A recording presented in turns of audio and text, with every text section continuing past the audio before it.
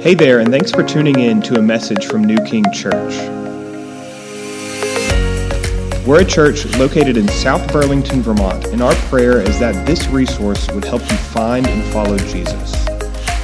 If you want to know more about our church and the ministries we have, check us out at newkingchurch.com. Matthew chapter 6, starting in verse 1. Beware of practicing your righteousness before other people in order to be seen by them, for then you will have no reward from your Father who is in heaven. Thus, when you give to the needy, sound no trumpet before you as the hypocrites do in the synagogues and in the streets, that they may be praised by others. Truly, I say to you, they have received their reward. But when you give to the needy, do not let your left hand know what your right hand is doing, so that your giving may be in secret. And your Father who sees in secret will reward you. And when you pray, you must not be like the hypocrites, for they love to stand and pray in the synagogues and at the street corners, that they may be seen by others. Truly, I say to you, they have received their reward. But when you pray, go into your room, shut your door, and pray to your Father who is in secret, and your Father who sees in secret will reward you. And when you pray, do not heap up empty phrases as the Gentiles do, for they think they will be heard for their many words. Do not be like them, for your Father knows what you need before you ask him. Pray then like this: Our Father in heaven, hallowed be thy name. Your kingdom come, your will be done, on earth as it is in heaven. Give us this day our daily bread, and forgive our debts as we have forgiven our debtors. And lead us not into temptation, but deliver us from evil. For if you forgive others their trespasses, your heavenly Father will also forgive you.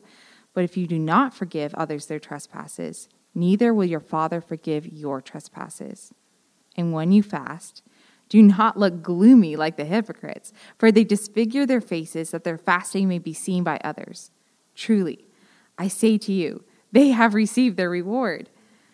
But when you fast, anoint your head and wash your face, that your fasting may not be seen by others, but by your Father who is in secret. And your Father who sees in secret will reward you. This is the word of the Lord. Welcome, everybody. My name is Ben. If I haven't met you,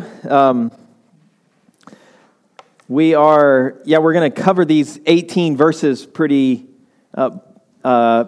fast. But I will say we're going to come back next week, and we're going to spend the next week looking at that prayer in depth.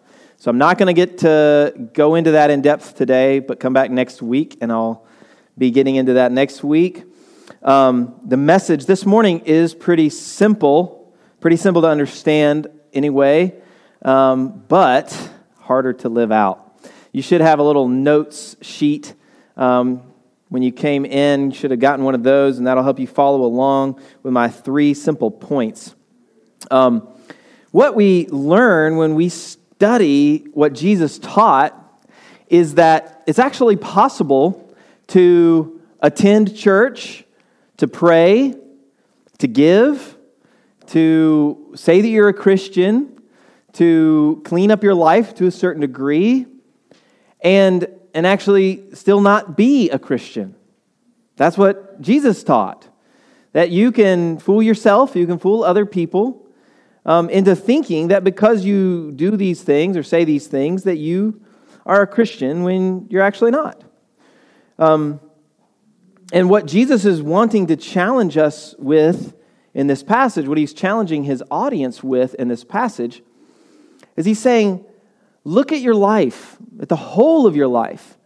Not only who you are in public, but especially look at who you are in private and examine it and see who you really are and see what you really believe. And that's what this message is going to be about. So pray with me one more time, and we'll jump into it. Heavenly Father, God, I pray for changed lives this morning. God, we don't want to just come here and go through the motions. It's too pretty of a day for that. Lord, we don't want to come here and listen and walk away unchanged. We don't want to just sing songs and it mean nothing. We don't want to pray and it mean nothing. We want an encounter with a living God. That's what we're here for. So, would you give us that? Would you give us an encounter with you today, and would you change our hearts and change our lives as a result of what you do in us? Speak through me, Father. I pray it in Jesus' name. Amen. So if you are a note taker, you've got your little outline, and point number 1 is there on your notes. And it's this: I got a notes fan, I like it. Who you live to please determines how you live. Who you live to please determines how you live. My own story, let me tell you really quickly, is that I grew up in the church, and as a kid, when I was 7 years old, I prayed a prayer. I walked an aisle, and I was baptized. And my life didn't change. I understood intellectually what the gospel was, who Jesus was on an intellectual level, but I didn't really know Jesus, and for 14 years thought I was a Christian. I went through the motions. And in public, I looked one way, but who I was secretly was different. And so this message hits close to home for me. So here's what Jesus is getting at to begin with. Who you live to please determines how you live. Here's what he says in the first 2 verses. Beware of practicing your righteousness before other people in order to be seen by them, for then you will have no reward from your Father who is in heaven. Thus, when you give to the needy, sound no trumpet before you, as the hypocrites do in the synagogues and in the streets, that they may be praised by others. Truly, I say to you, they have their reward. Jesus refers to God as Father 18 times in the Sermon on the Mount. 18 times. And if you've been around church for a little while, then you're used to hearing that God is Father. But for the Israelites who were listening to this sermon, this was mind-blowing. Because no prophet, no teacher, no one in the Old Testament had used the name Father for God regularly.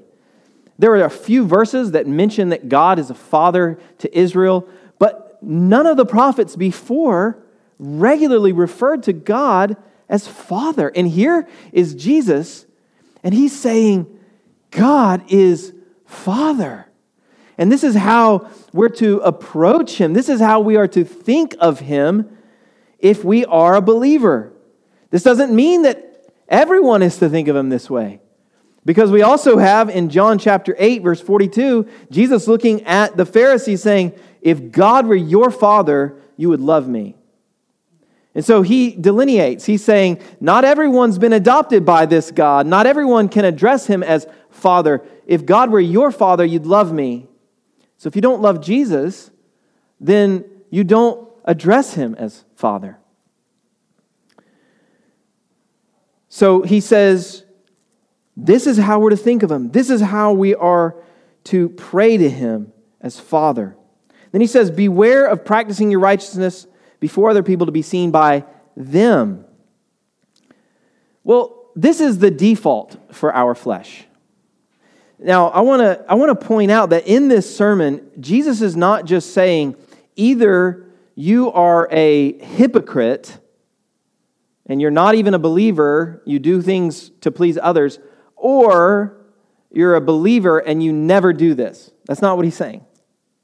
Because he's giving a warning to believers.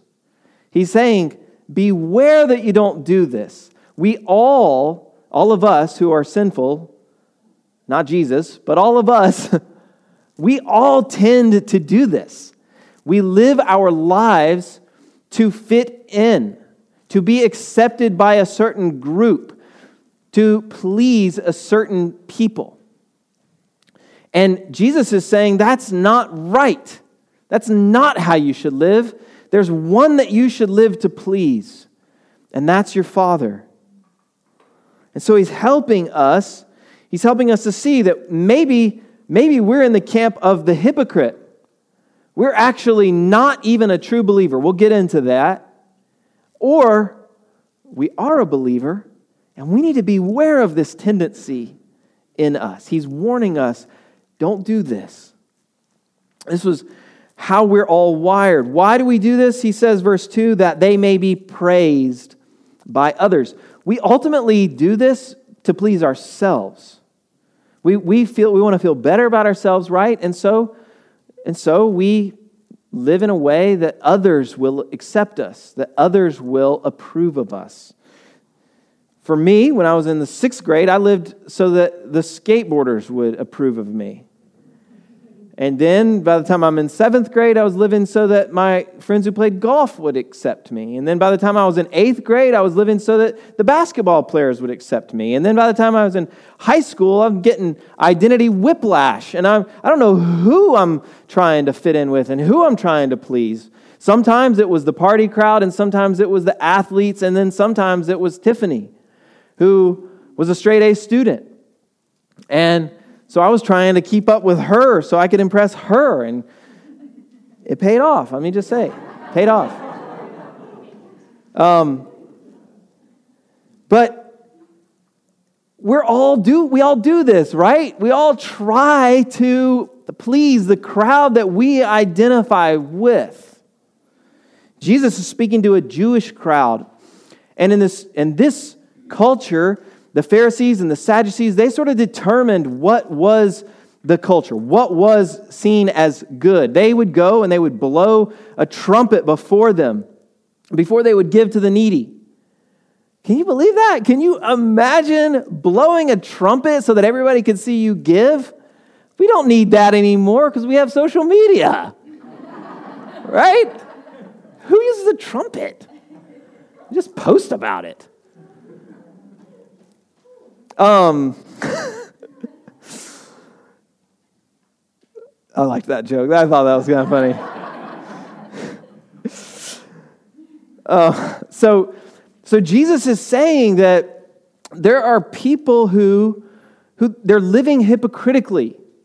They're living as though they love God on the outside, but it's not true of them. It's not true of them. They're living really to please people. So let me ask you, who is the crowd that you identify with, that you are tempted to try and please? We all have one, right? Maybe it's a family. Maybe it's your family. Maybe it's Christians. Maybe you want to please your Christian friends, and so your temptation is to read your Bible and go to church and pray and do the things for them so that they look at you and think, wow, they've really got it together. They're really a good person. Or maybe you identify more with the Burlington crowd. And the Burlington crowd has its own keepers of the virtuous path, just like Jesus' culture did. Right, that identifies what righteousness looks like. And so if that's your culture, then maybe you're tempted to fit in there with the right bumper stickers and the right signs and voting for the right candidate and going to the right stores. Every culture creates these crazy rules. Anybody know what I'm talking about? Right? Every culture has them. Your workplace has the same thing. If your workplace has a culture, and you may be tempted to live a certain way and act a certain way when you're around your coworkers. Your friends, your circle of friends has a culture, and you may be tempted to live a certain way and talk a certain way and act a certain way when you're with them so that you'll be seen as good, as righteous. It's not the way that we're supposed to live. Jesus wants to set us free from this. I mean, this is bondage, guys. It's bondage. And Jesus is saying, look, you can be free from that. You don't have to live to please people. Don't live that way. Instead, live to please your Father who is in heaven. Live for an audience of one.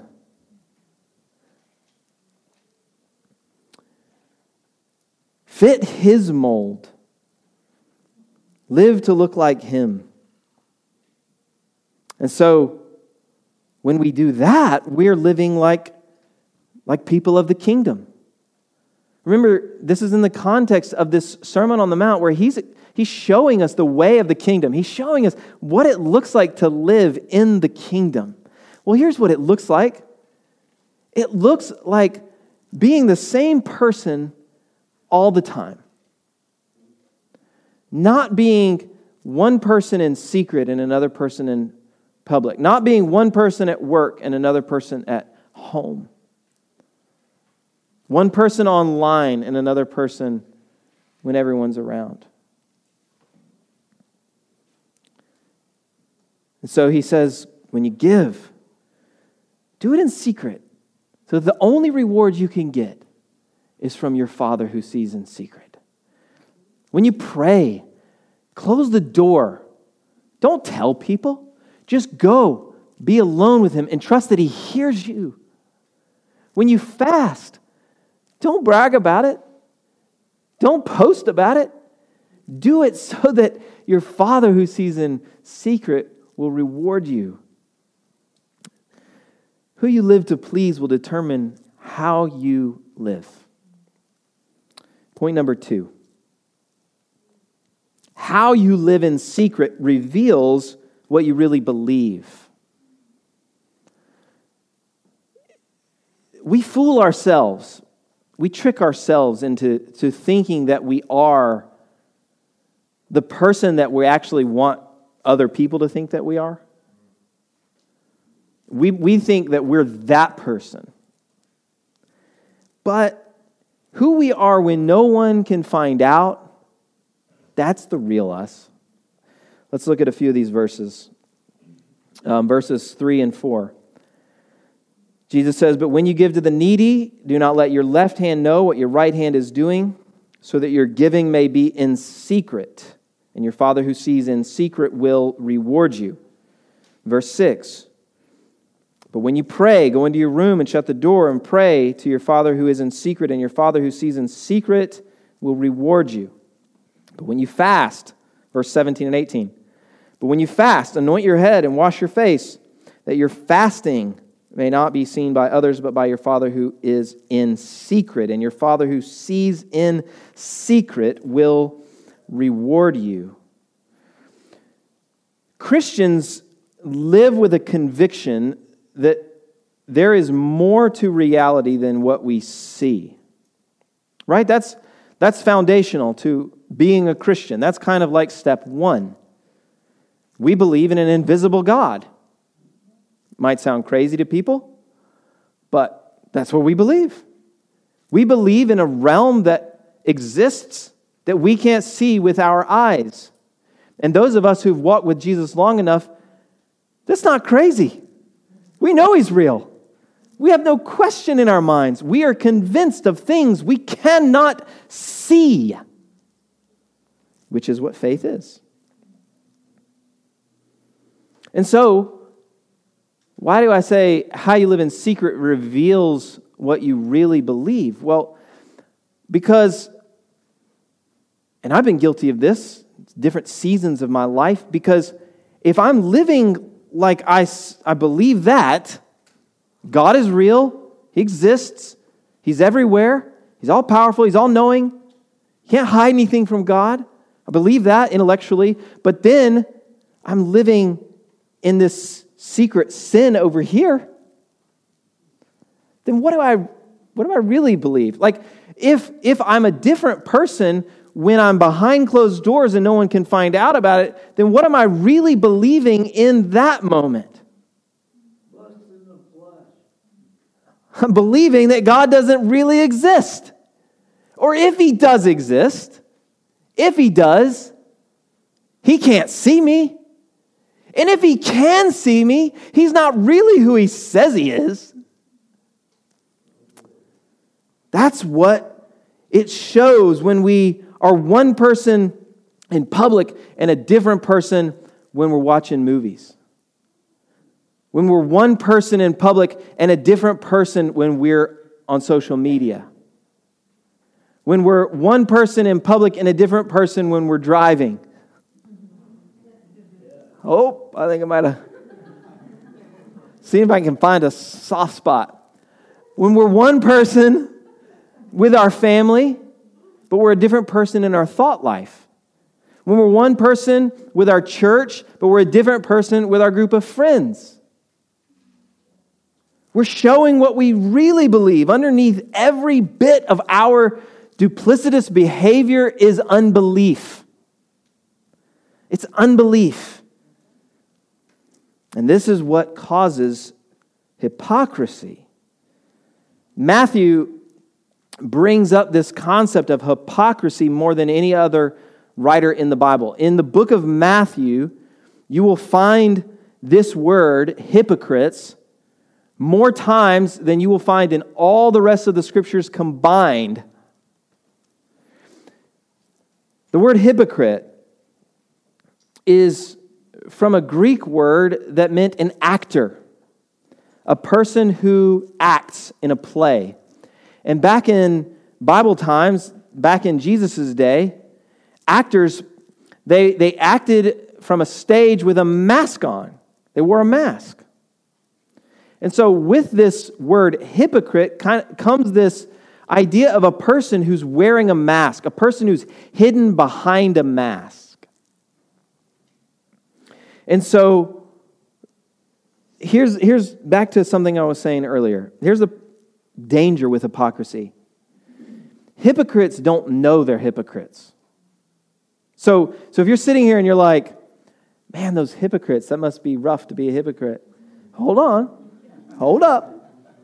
Don't let me lose you. If you're struggling with hypocrisy, you probably don't actually know it. See, I think Judas thought he was one of the disciples. I think he really did. I don't think that Judas thought, I'm just putting on a show this whole time. I don't think that. The Bible says that the disciples, all of them, it doesn't say Judas stayed home, were sent out to preach the gospel and cast out demons and heal the sick. And Judas was with them, preaching sermons, praying over people, worshiping with the disciples, hanging out with Jesus, laughing, cutting up, enjoying fellowship. And when nobody was around, he helped himself to the money bag just a little bit when he needed it. Besides that, I mean, he had this extra responsibility. Like, it's not that much. I know how much is there. It's fine because there's still plenty.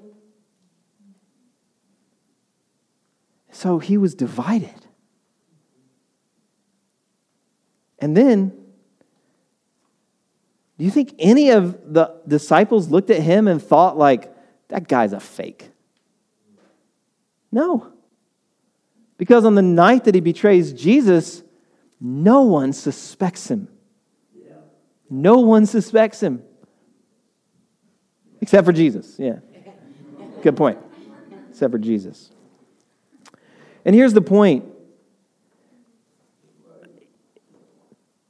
Until he betrays Jesus,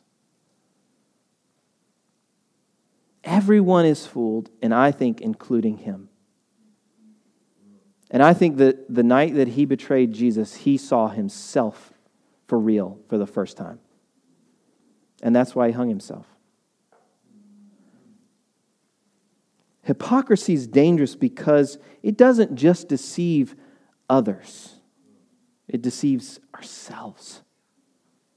we believe we're the person we're portraying. But who was the real Judas?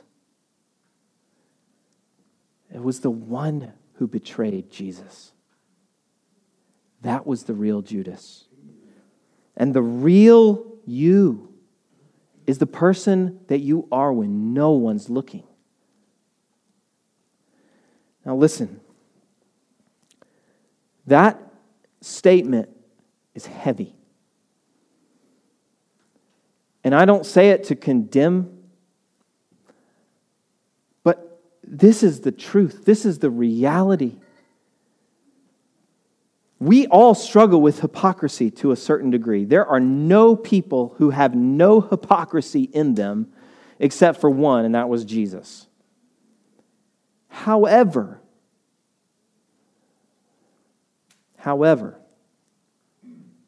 if you live in hypocrisy perpetually, you live a divided life, you have a secret you that no one knows about, nor can they know about it, then the chances are you don't really have a relationship with God. That's the message that Jesus preaches again and again. So that's different. That's not the same thing as struggling with sin and confessing sin and bringing sin into the light. We all have struggles. We are all battling this to some degree or another.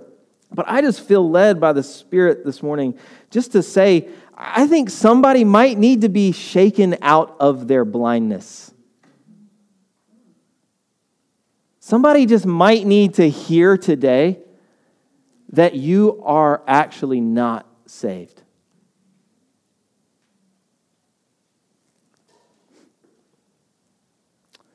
So, if you want to find out who you are, look at who you are in secret. What do you do when you're alone? If you want to know where you are in your growth, in your spiritual maturity, look at your prayer life. That's the first place I would say is when I recognize that my prayer life is weak or barely existent, that's the first little indicator. I am sliding into lukewarmness. And I need to catch it quick. And so look at your prayer life. Look at your giving. Look at your fasting. Do you fast? Jesus says when you fast. He's expecting that we'll do this. Fasting is something that we do out of hunger for God. When we say, I want you, God, more than I want to satisfy the desires of my own stomach. Look at who you are in secret, and that will tell you what you really believe. And here's my last point. Live for the ultimate reward. Live for the ultimate reward. In this passage, Jesus talks about rewards a lot, right? And here's the first thing I want to say about this. You might hear this talk about reward and you think, I thought that wasn't good. I thought that we weren't supposed to want rewards. But actually, the Bible says we are supposed to want rewards from God, from the right place. There's a lie that says that if you want a reward for the thing that you're doing, then there's no virtue in it anymore. That robs it of any virtue. That's not what the Scriptures teach. Listen to what the Bible says. The Bible says that faith must believe that God exists and that He rewards those who seek Him. He rewards those who seek Him. That's what faith is. Well, This is what this is saying. First of all, you got to believe that God is real, that He's everywhere present, that He does see everything that's done in secret. That's step one. But you've got to move beyond that, or else what you have is no better than what the demons have. The demons believe that God exists. They believe that Jesus is the Son of God who came to earth, who died on the cross, who was buried, and on the third day He rose from the grave. The demons believe that. But they don't get past that to the next part. and that He rewards those who seek Him. That's Hebrews 11:6. Hebrews chapter 11, if you want to just dive into what it looks like to live a life of faith, read that, study that. Hebrews 11 and 12 on your own. Incredible. Hebrews 11:1 gives us our definition of faith. Faith is the assurance of things hoped for, the conviction of things not seen. And that's what Jesus is saying in this passage. He's saying this is what a life looks like when you have a conviction of things not seen. So now we're understanding what a relationship with God looks like. It's belief that this invisible God, He's real, He exists, and that He rewards those who seek Him. But what is the reward? What is the reward that He gives? Eternal life? Yes, amen. Let's look at Jesus to see, because Jesus completely fulfilled the will of the Father.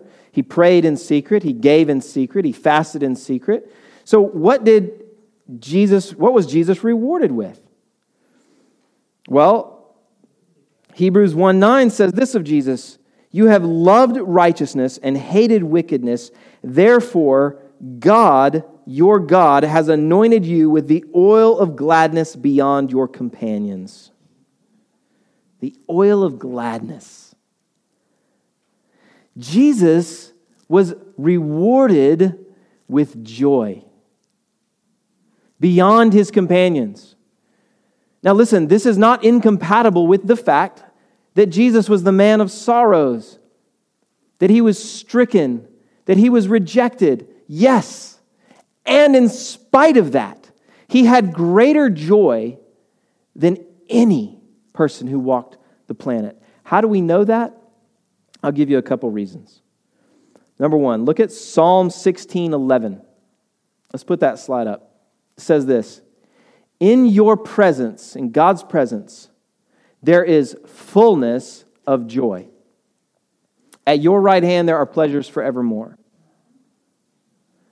Now, what does that tell us? That there is no way to experience more joy than in the presence of God.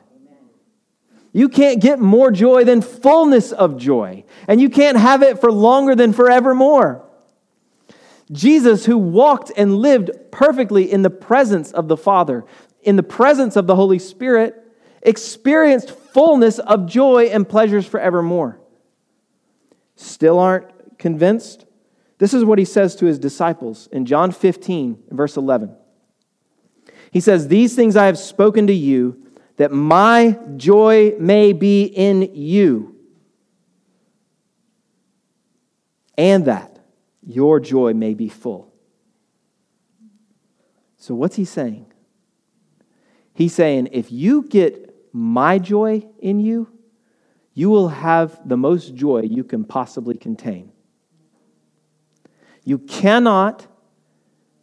will not ever find a better source of joy than God Himself. You will not find a better or more lasting or more sure place for joy than God Himself. Try as we might to find it. In the next thing that we want to purchase, in the next relationship, in the next movie we watch, in the next weekend getaway, we're always looking for joy. But if we take God out of the equation, we will always fall short. God is the only one who can give us full joy forever. Amen. And Jesus is saying, this is how to live your life, is living for this reward. Pursue Him. Believe that it is better to pursue Him and get His reward than to pursue your own pleasures and to get your temporary reward here. Do you want to know that kind of joy? I do. Do you want to know the God that made you, that created you for Himself? Do you want to have the joy that Jesus had? Amen. Yes. So here's what I believe we're being instructed to do. Pursue Him with all your heart, with all your might, when you are in secret, when you are in private, and also when you're in public. Pursue Him with all your heart. Trust Him. Look to Jesus, the founder and perfecter of your faith. This is what Hebrews 12:2 says. Who, for the joy that was set before Him, endured the cross. This was Jesus' motivation in all of life, all the way up to the cross. He was looking to the joy that was set before Him from His Father's presence.